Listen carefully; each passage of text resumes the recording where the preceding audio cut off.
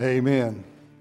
Well, I hope you all had good Christmases, to say the least. And ours was a little different this year, as I'm sure yours was. And a lot of people across the nation have lamented the fact that their Christmas was not like the previous ones. They weren't gathered together with families. But I noticed a number of things this Christmas season that I usually notice every year, every time that we celebrate Christmas. The reactions to Jesus all vary. Look with me, if you will, at Matthew 2. The Bible talks about the wise men or the Magi and their visit. After Jesus was born in Bethlehem in Judea, during the time of King Herod, Magi or wise men from the east came to Jerusalem and asked, "Where is the one who has been born King of the Jews? We saw a star when it rose and have come to worship him." When King Herod heard this, he was disturbed, and all Jerusalem with him. When he had called together all the people's chief priests and teachers of the law, he asked them where the Messiah was to be born. "In Bethlehem, in Judea," they replied. "For this is what the prophet has written. But you, Bethlehem, in the land of Judah, are by no means least among the rulers of Judah. For out of you will come a ruler who will shepherd my people Israel." Then Herod called the Magi secretly and found out from them the exact time the star had appeared. He sent them to Bethlehem and said, "Go and search carefully for the child. As soon as you find him, report to me, so that I too may go and worship him." After they had heard the king, they went on their way, and the star they had seen when it rose went ahead of them until it stopped over the place where the child was. When they saw the star, they were overjoyed. On coming to the house, they saw the child with his mother Mary, and they bowed down and worshipped him. Then they opened their treasures and presented him with gifts of gold and frankincense and myrrh, and having been warned in a dream not to go back to Herod, they returned to their country by another route. Reactions to Jesus. Well, Herod wanted to go and worship Jesus, right? Boy, was he a politician or what? Truly, Herod found out that there was a born king. You notice that he was told by the Magi or the wise men that there was a born king in Israel. Now, Herod was not one who came from royalty. He was appointed. He was not a born king. And Herod was not a stable person. He was extremely paranoid, extremely suspicious of anybody who threatened his throne. To the extent that when he inquired about where this child was born, and knowing that the Magi escaped a different route and didn't come back and report to Herod, the Bible says in verse 16, when Herod realized that he had been outwitted by the Magi, he was furious and gave orders to kill all the boys in Bethlehem and its vicinity who were 2 years of age and under, and in accordance with the time he had learned from the Magi. So here, reactions to Jesus. Sometimes we have animosity, hostility, outright just hostile behavior, activity. We saw it 2,000 years ago when Jesus was born. We see it today, 2,000 years later, not only in our country, unfortunately, but also in our world. We see elements and entities out there and individuals who would love to wipe Christianity off the face of the earth. They would love to see any reference about Jesus removed from the public forum. They would love to see everything concerning Jesus eliminated from this particular Christmas season. Call it something else. Take Christ out of Christmas. Call it a winter solstice. Call it anything you want to. But whatever you do, they say, don't call it Christmas.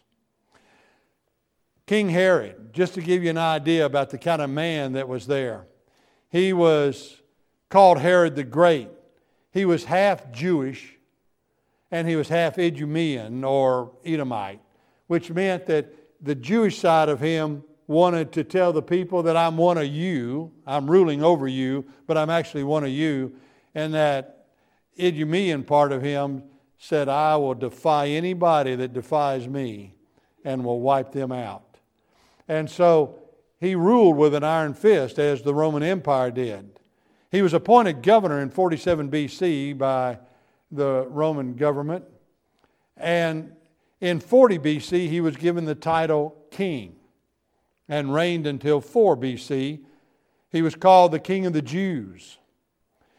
He got the tag Herod the Great for restoring peace to the area and being a great builder, which he was. He built quite a few beautiful towns around Jerusalem as well as the Temple of Jerusalem. He was appointed king and was not born into royalty.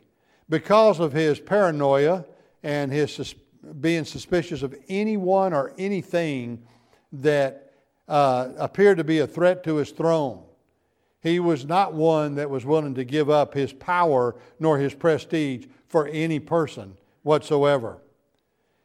He murdered his wife, Mariamne. He murdered her mother, Alexandra. He murdered his oldest son, Antipater, and 2 other sons, Alexander and Aristobulus, because he felt that all of them were in some guise threats to his throne, threats to his power, threats to his kingdom. Augustus Caesar, the Roman emperor, said it was safer to be Herod's pig than to be Herod's son. That's not good if you're in his family line.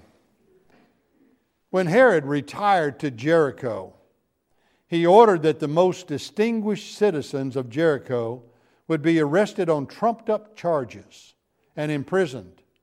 Upon his death, these citizens would be executed to guarantee that there would be tears and sadness on the day of his death. So you wonder, some of you who read this account of his, do you wonder why he ordered the killing of boys 2 years of age and younger in the Bethlehem region? No, I don't wonder that at all. Not only was there animosity among political figures, but also among the religious leaders. They were political figures too.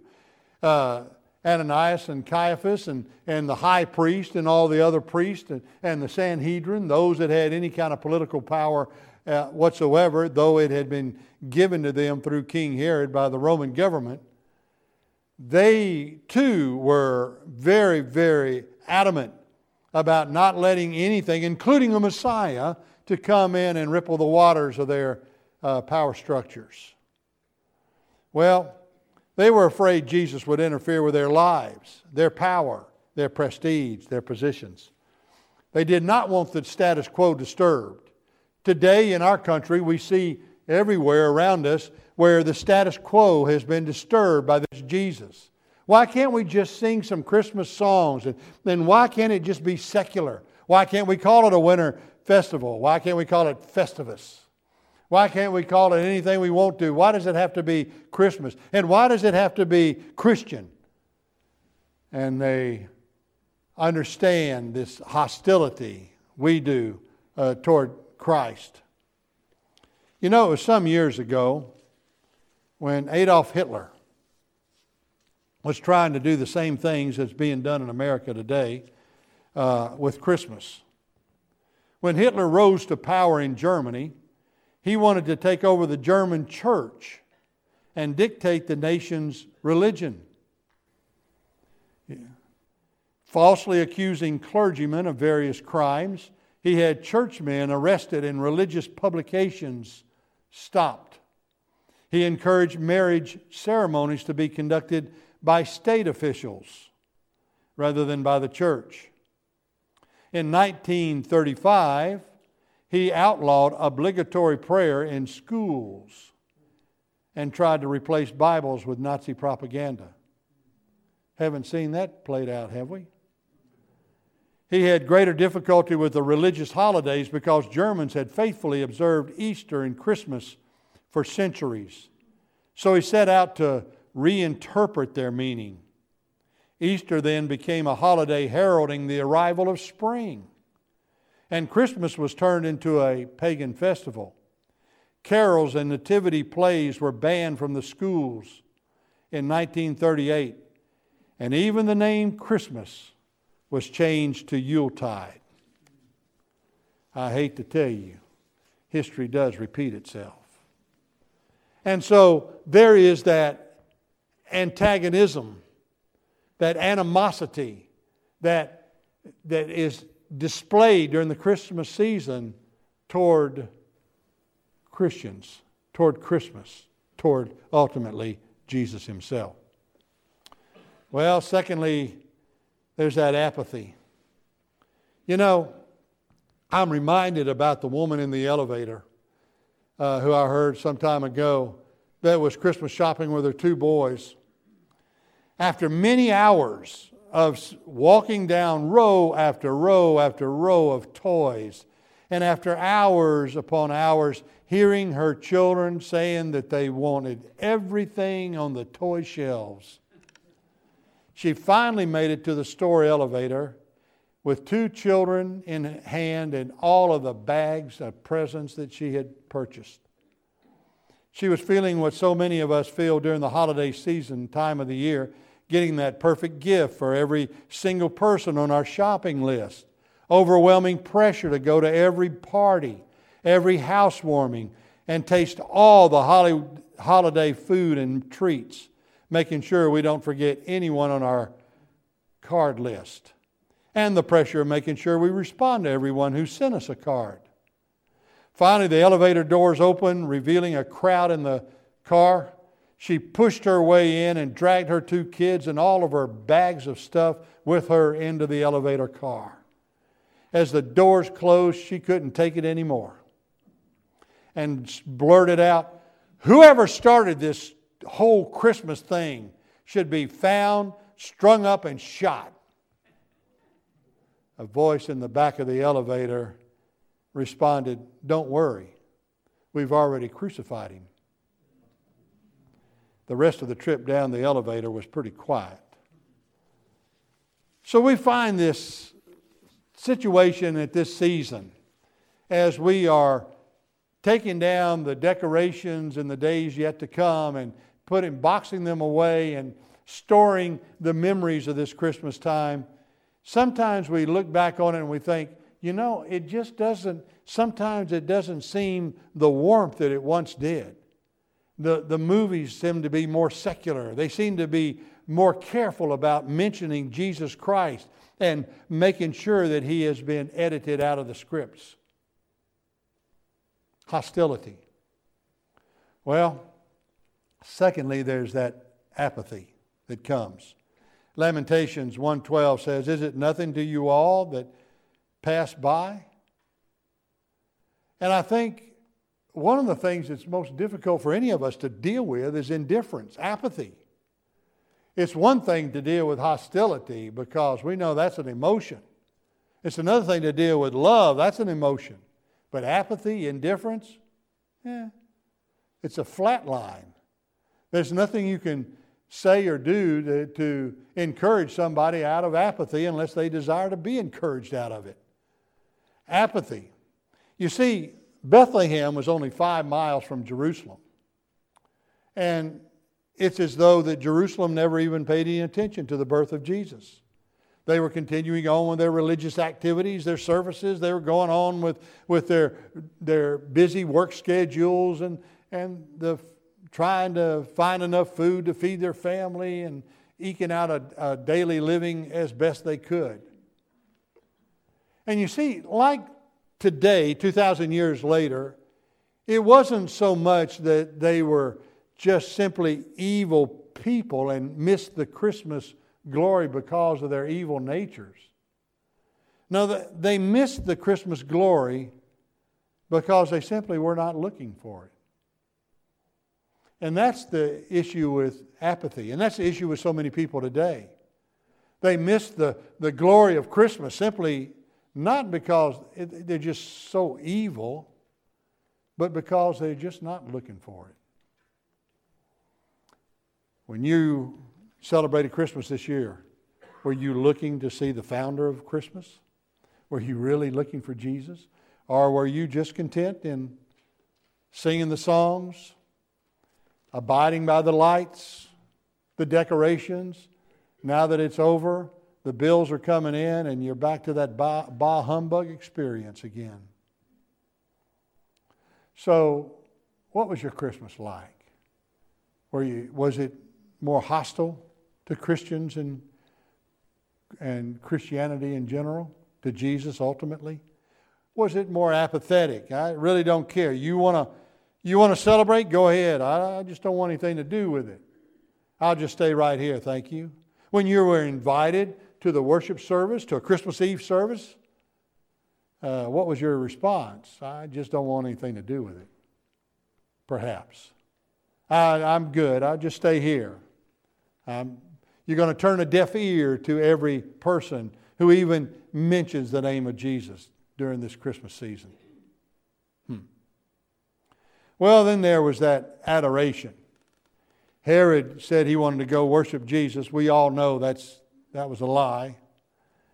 The Bible says in verse 3, when King heard that there was a born king, he was disturbed, and all Jerusalem with him. When Herod ain't happy, ain't nobody happy. They were all disturbed with him. Every one of them in Jerusalem, because they knew when Herod was on a roll, he was really on a roll, and heads would roll at that particular point. So Jerusalem was concerned. We all get concerned when people in leadership positions don't defer to the lordship of Jesus Christ. We all get concerned when people who have the power to enact rules and regulations over its citizens, that we become concerned along with other people. Because they're not happy. They're not happy people. They're not happy in who they are. They're not happy with life in general. And they begin to take actions that involve us in their unhappiness. Well, there was adoration. The Bible says they went their way. The wise men, the star had seen when it rose, went ahead of them till it stopped over the place where the child was. When they saw the star, they were overjoyed. Not at the star. We had the Star of Bethlehem before this past week. And it wasn't that we were overjoyed with the Star of Bethlehem. I was overjoyed with the star of Bethlehem, Jerusalem, and the entire universe, Jesus Christ. On coming to the house, they saw the child with his mother Mary. They bowed down and worshiped him. That's the source of their joy, was Jesus Christ. And the Bible says that they opened their treasures and presented him with gifts of gold and frankincense and myrrh. They were overwhelmed with adoration. Well, the wise men sought the Son of God. Elizabeth and Zechariah, the Bible says, they proclaimed when they saw Jesus, "Praise be to the Lord, the God of Israel, because He has come to His people and redeemed them. He has raised up a horn of salvation for us in the house of His servant David." Mary, the mother of Jesus, said, "My soul glorifies the Lord, and my spirit rejoices in God, my Savior." The shepherds, the Bible says, returned, glorifying and praising God for all the things that they had heard and seen, which were just as they had been told. Simeon, upon entering into the temple and seeing Jesus, says, "For my eyes have seen your salvation, which you have prepared in the sight of all the nations, a light for revelation to the Gentiles, and a glory of your people, Israel." Oh, adoration. That is the hallmark of you and I as followers of Jesus Christ for this Christmas season. Everything about us should be in adoration. And what did these kings give? Gold, frankincense, and myrrh. We know the symbols there. Gold, which is a gift which is perfectly fitting for a king. Frankincense is that sweet-smelling aroma that is used in the priestly sacraments. So it's a fit gift for a priest. Then there's myrrh. Myrrh was used, it's a gummy substance that was used for the binding of grave clothes, for the preparation of the dead. Myrrh. So they recognized him as King of Kings, as the ultimate priest, as Hebrews talks about. He who replaced the line of Melchizedek to become the high priest who has access to the Father. And then he was the one that was born to die. Gifts that were appropriate. They gave him themselves. They returned to their country by another route, by another way. When you encounter Jesus Christ, you're going to return a different way. You're going to walk a different path. You're going to be a person who has come to know Christ intimately and personally, and whose life has been changed from inside out, not outside in. All of a sudden, your countenance changes. Your heart changes. Your attitude changes. Birds chirp louder and sweeter than they've ever done. The flowers look prettier. The sky is bluer. Things change. And we walk a different way when we truly encounter Jesus Christ. Now, my question to you this morning is simply this. When you think or pray or talk to your family, your friends, your neighbors, what's their reaction to Jesus? I think one of the most disappointing things in life is to talk to a child or a grandchild or a relative who has not the same interest in Jesus as you do. And they either turn a hostile ear or a deaf ear, or they rejoice with you in what you're saying. How I love to get Christmas cards or phone calls from family members or close friends or church family that talks about the significance of Jesus in their own lives. And I celebrate Christmas with them. What a blessing it is. But how discouraging it is to hear something of a secular nature from those same people, those family, friends, and loved ones and neighbors who, when you talk about Jesus, they just turn you off or turn aside, or sometimes it is a sharp tongue that lashes back at you for having even suggested that they come to know Christ. Well, my second question is, what is your gift to Jesus this year? What is your ultimate gift? You know, the one thing that Jesus really wants is you. The reason why He came to this earth to begin with is because we will be sinners. We have all strayed from the grace of God. And it was the reason that God created us to be in fellowship with Him that Jesus had to come to begin with. So the season that He came, the time that He came, was to involve us in the work of redemption, the work of salvation, by knowing the Father through Him.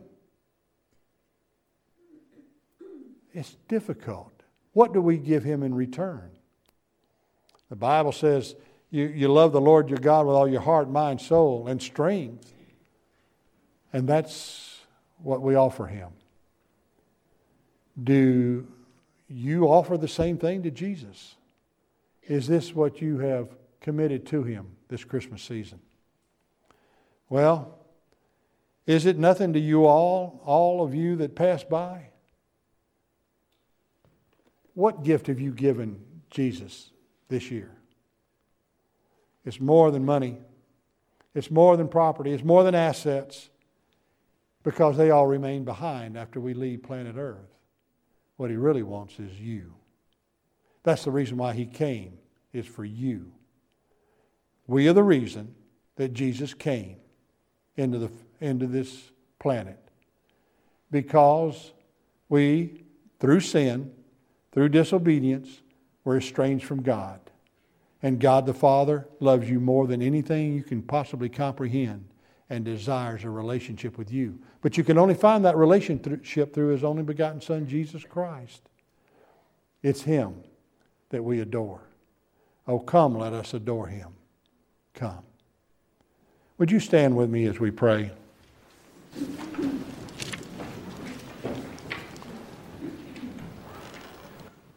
With every head bowed, every eye closed, I just pray that today, as we close out a calendar year, 2020, it's been such a strange year for so many of us. And yet I have seen the footsteps of Jesus everywhere. I've seen people turn their hearts over to Him. I've seen lives transformed. I've heard reports of Jesus' activity all over the world. God, you are so alive and well in this world. So thank you, Lord, for not only calling us into your purpose, but allowing us to be a part of your activity. Father, I pray if there's anyone in this audience who has just, for whatever reason, been hostile toward you, or maybe even apathetic, Father, I pray today that they will open their hearts. The greatest gift that you've given to man is your only begotten Son, Jesus, and the salvation that we find through Him. And Lord, I pray that those that are listening to this message will open their hearts. Anyone who has not received you as his or her personal Lord and Savior will do so now. Father, thank you. Be with us now. May we honor you. Father, if there are those that are waiting baptism, who've never been baptized publicly, who've never been baptized by immersion, I just pray that today that they will offer themselves to you fully in surrender. And I pray that those who are looking for a church home will find it here, Lord Jesus, or wherever they're seeking it in their own community. Lord, be with them. Above all things, Father, the gold, the frankincense, the myrrh that was offered to you is us today. We offer ourselves, our lives, our mind, our soul, our bodies to you. Use us for your glory. And we want to be very careful to give you the praise for it all. For it's in Jesus' name we pray. Amen. For each and every one of you, I'll be here at the end of the service to pray with you about any decisions that you might have. I'm also available to you all during the week. Just don't hesitate to give me a call. May God bless each and every one of you. Happy New Year.